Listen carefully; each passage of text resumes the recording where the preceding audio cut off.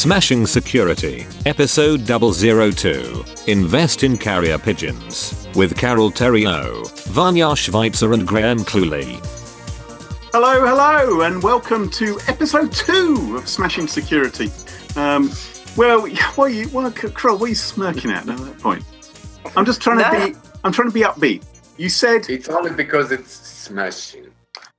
You see, guys, Graham is standing up, right? And Graham does a lot of stage presenting. So that's what's going on here. He's presenting. Let's go. Let's do this. You said, make it dynamic this time. That's what you said. I don't think I've ever said that. Put in lots of... Because we want to be finished within about 20 minutes. Do you think we're going to do it? Do you think we're going to do it in 20 minutes? 20 minutes. Let's go. All right, okay. Episode 2 is 5th of January 2017. And each of us has brought to the table a story that we've uncovered from the world of computer security this week. We don't reveal to each other what the story is until we actually meet here, right now, in the chat. So we can now see it. He's lying. He's lying. He's totally lying. I don't know why he's lying, but I want authenticity. I want transparency. Graham is lying. Okay, carry on. Story number 1 is friend of the show, Donald Trump. He's between jobs at the moment, so he wasn't able to make it onto the podcast today. But he has been talking about computer security. And in fact, on New Year's Eve, he was accosted by one of those evil journalist types who asked him, so what's all this about the hacking and Russians hacking into America and into the Democratic Party and all these kind of things? And Donald is not shy of an opinion. And he said some surprising things. He said that no computer is safe and that it's very hard to prove that a hack is linked to a particular country, he said. So he's been well advised by his advisors, it seems. Well, I completely agree. I mean, that was the surprising thing. I thought, actually, you know what? You're right. What computers are safe in this day and age from internet attack and from hackers and from malware? There's the old joke of don't plug in your computer and then you're pretty safe, you know, don't plug in floppy disk. Whoa. Are you saying then that you don't believe the CIA is right and it's pointing the finger at Russia? Oh, well, that's different. Okay, so I do think it's probable that the Russians were behind the hack which hits the Democratic Party. I think there's a number of reasons to believe that that's the most likely. However, proving it 100% is extraordinarily difficult. What we do know is that they effectively hacked via a phishing attack. That was the primary method. And that gave them access to the email archive. But this is the other thing. How do you keep the information safe? Well, the journalist asked Donald Trump that as well. And this is what he said. He said, you want something to really go without detection, write it out and have it sent by courier. He didn't say carrier pigeon, although that presumably is an option as well. But what he's saying is, you want to keep a secret, don't put it on a computer. And that is going to stop it from being hacked. As you know, carrier pigeons were successfully used in the Second World War by the British intelligence. That's right. Yes, they were. Of course, the couriers a few thousand years ago, even in the recent wars, they were used. But whether they're safe, that's a different question. It depends on the cipher you're using. Right, exactly. If you're using a Caesar cipher or ROT13 or something like that, that is not going to be as secure as using OpenPGP or GPG to securely encrypt your messages and have some certainty as to who can open it, who can unlock it and decrypt it. But even then, if you send an encrypted message, if the endpoint, if the other computer you're communicating with is compromised in some fashion, a hacker could still see the message, right? Well, absolutely. I mean, that's the most of the recent Trojans and recent attacks have installed Trojans, which would actually allow remote attacker to exactly see what you're doing and record all this data and exfiltrate. Right, it's sort of par for the course these days for hackers. When they infect your computer, their malware is not only going to be able to access any file on your hard drive, but it has the ability to take over your webcam, to log what's happening on your screen, take remote control of your keyboard, grab your keystrokes, and all kinds of other shenanigans as well. Do you not think, though, sorry, I know we got to move on, but don't you think, though, that social engineering is playing a much bigger part in malware than it used to? So we're much more reliant now on things like phishing emails or social engineering attacks where you're trying to dupe someone into providing you an access point to get in, to get the information you need to hold it for ransom or for whatever your end game is.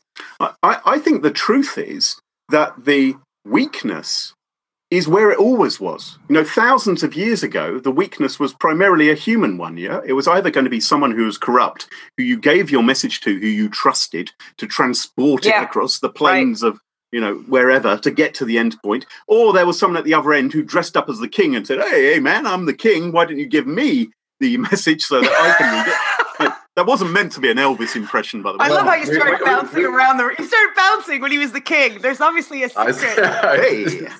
Graham is the king. Graham wants to be the king so bad. Why not? But those sort of threats, I think that the surprising thing is that some of these attacks can be perpetrated by 14-year-olds. They don't need enormous sophistication because just the simple attacks like phishing really work. And they are going to carry on working for hundreds and hundreds of years because it ultimately is exploiting a weakness in people. And that's what happened at the Democratic Party.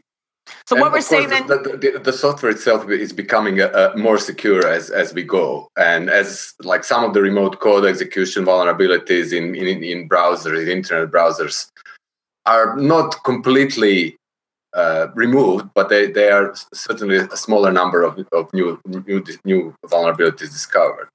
So what we're saying basically is use encryption where possible. We're saying only put emails. Make sure what you put in emails and what you click online is not dodgy or wrong or going to lead you down a bad path. And be careful. Invest in carrier pigeons. Yep. Okay. Something like that. But so, in summary, with this particular story, and there's been some absurd stories in the press and there's been some poor communication and all sorts of things like this. My personal belief is, do I think it was the Russians? Yeah, I probably do. I think they had the motivation and they were attacking other military and government officials. And so I suspect it wasn't a 14-year-old who was behind that particular attack. I think that's likely. But proving it 100%, really, really difficult. Attributing an attack, confirming it's even state-sponsored, let alone which state might have done it, really, really hard. It's very hard. I often think of how of this, one of those, like some of the best companies that work with the government actually are able to attribute some of the attacks. And I think the answer is looking at these sort of historical campaigns over the years. What kind of malware are they using? What sort of infrastructure, command and control server, encryption algorithms, encryption key, everything that's repeated, you can attribute to an actor A. So how do you now jump from, this is an actor A to this is a Russian intelligence is a different question. So I wonder whether the kind of American intelligence services are not telling us everything. Well, and they may have information which they don't feel comfortable sharing. For instance, they may have people on the inside in other countries who are feeding back information which they cannot. They don't want to compromise your kind of sources. They're stuck behind a rock and a hard place, basically. But it is kind of weird to watch the president. It's kind of weird to watch the president-elect and CIA basically not trust each other publicly in the media. Like, it's kind of eek. You bet that's going to change pretty quickly. Oh yeah, they're going to completely trust and rely on each other. I think we're going to enter a state of utter normality in the Trump presidency. So make the most of it while you can, Carol. Because things are going to dramatically calm down and everything's going to be wonderful. Don't worry about that. So Vanya, let's move on. Vanya, what have you got? Okay, the second story for today is quite related to what Graham was talking about, and it's about the same group of actors that computer security company CrowdStrike is calling APT28, and the new piece of malware that's been discovered on Android phones in Ukraine. So the different same attackers, different target of the attack. And allegedly, there was software that was used by the Ukrainian B-30 howitzer units to calculate the elevation or the angle of how well they should target. And it was actually infiltrated by the same actor who included the code that was, among the other things from the phone, such as the model of the phone, the type of the phone number, and so on, send the kind of coordinates of the nearest cell tower that the phone was connecting to. So what's D30 howitzer? What is that?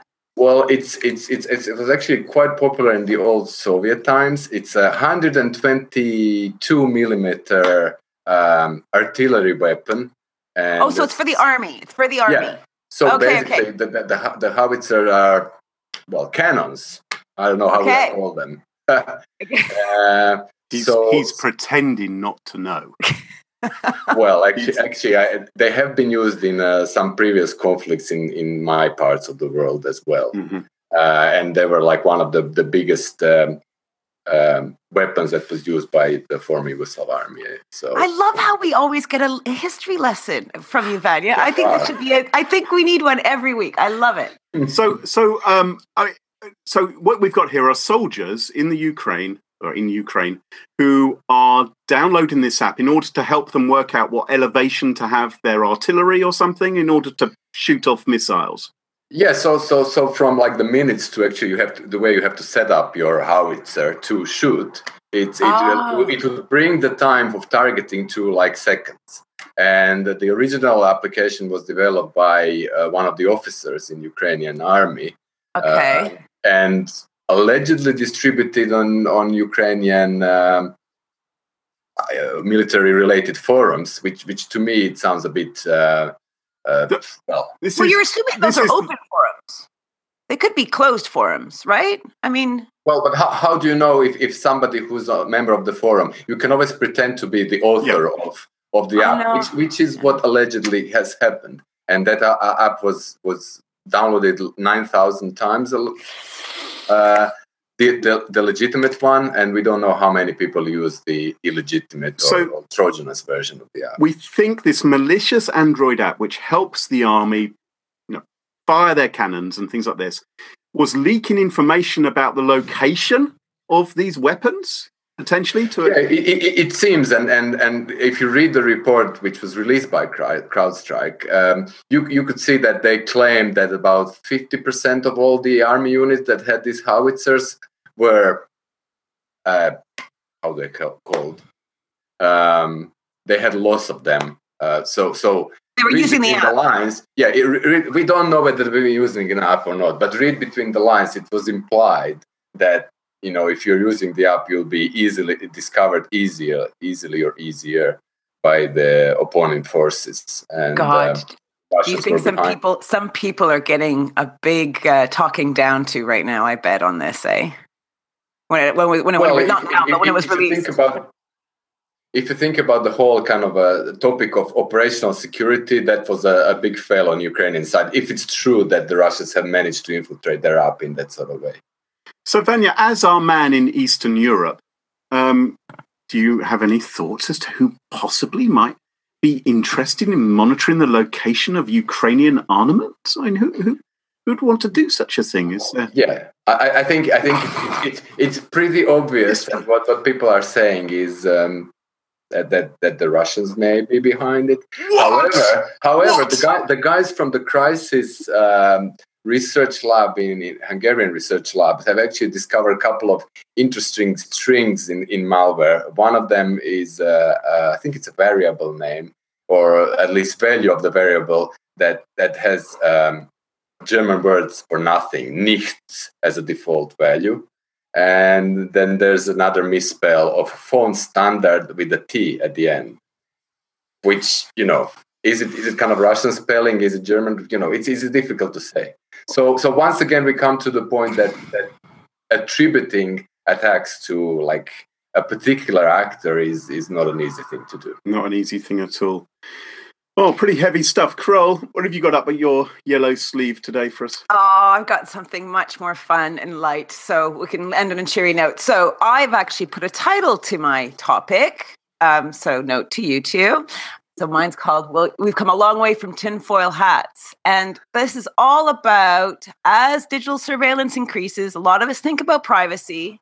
And there's this project called Hyperface, and this guy, Adam Harvey, he's an artist and independent researcher based in Berlin, is handling it slightly differently than others by trying to design things like clothing that basically fools photo recognition software.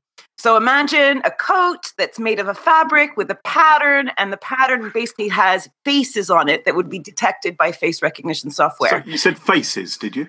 Faces. So imagine... Okay. Yeah, something like this, There you go. Were you making a very rude joke? You have a child, don't you? A 5-year-old? Yeah, okay. Hence there's a lot of potty talk. So the whole idea is it kind of confuses it. So you'd wear this out if you didn't want people to take pictures of you and being able and having the camera being able to kind of say, oh, that is definitely Graham Cluley, and I'm going to tag that with his, with his social media pictures and find him everywhere on the web, is the idea. Now, kind of cool, ridiculous. What are you guys thinking? Well, it reminds me of something that we did a long time ago in some of our previous lives. The April Fool's joke. Yeah. Yes. Which we did. We actually claimed that we developed technology that can detect hacker, all the bad guys, simply by, recording your photo the way you look like. And so this is a counter that. Yeah. It was whether you wore a baseball cap or something like that, or if you had facial hair like Vanya does. It must be a bad We'll put a link. Facial hair was almost instantly unrecognizable. Yeah. We'll put a link in so people can see it, because that's ages old, but that's great fun. Now, this guy, let me just finish this because there's some great stuff here. So this guy has done other projects, one called Camouflash, which would be a purse with an electronic device that reacts to a camera's flash. So with light, so when the light hits, it basically shines back and it makes your face look like a halo of light. It's like a halo of light. So it's all kind of stealthware. He has anti-drone scarves meant to be worn over your head, and it kind of subverts thermal vision surveillance for military drones. So it's useful fashion. You either flash somebody or just hit them in the face. That's what they would do in Croatia. That's right. I don't know if you noticed this, but we just lost Graham. Oh, Graham. Yeah, no one noticed. Oh, no one noticed. No one noticed. You're back. I'm back. Anyway. Is it a dog issue? It wasn't that I was bored, Crow. It wasn't that I was bored. It was my dog. So I had to disappear. For those people just listening, not seeing the pictures, I had to go to the front door because the dog was going, wanted to get out. Yeah, but it's all right now. Anyway, so what my question is this: why wouldn't someone just wear a balaclava or a wide-brimmed hat or some spangly sunglasses? Well, I think they do. I think they do. I think this guy is giving, he's an artist. He's also commenting on it, but he's also raising the issue of, look, privacy is something that I don't think we take for granted today. I think we're fighting tooth and nail, many of us, to try and keep a hold of some level of privacy, because somehow it feels like a human right to me anyway. But I don't know if the next generations are going to feel the same. If they're just going to be able, for convenience sake of having a phone or having a smartwatch or having all these gadgets, are we giving up something much more precious? Well, and I think that's what he's bringing to the fore, right? That's what he's bringing us to discuss and to think about, which is good. Well, there are many people actually thinking about privacy, but I'm afraid this is a losing battle, because most of the people really like their convenience of having a phone, having the information, posting it anywhere, posting it on Facebook. They don't really care, or they don't really mind that this information is actually collected and it's used for commercial and it's potentially for any other kind of surveillance type purposes. Mm-hmm. So. I don't know. There will always be people who will be very privacy conscious, and they'll be, let's say, protected, or at least they'll think they're protected. But majority of people will be kind of exposed to, what we have now. We're all around the same age, but you remember when the door closed when we were kids, right? It was like utter privacy in the house, right? There was no way, unless someone had a camera and they maybe get it developed a month later, there didn't be any evidence of it. And now we all have cameras everywhere and voice recorders, and we put them in our homes liberally. We don't even have a room for it.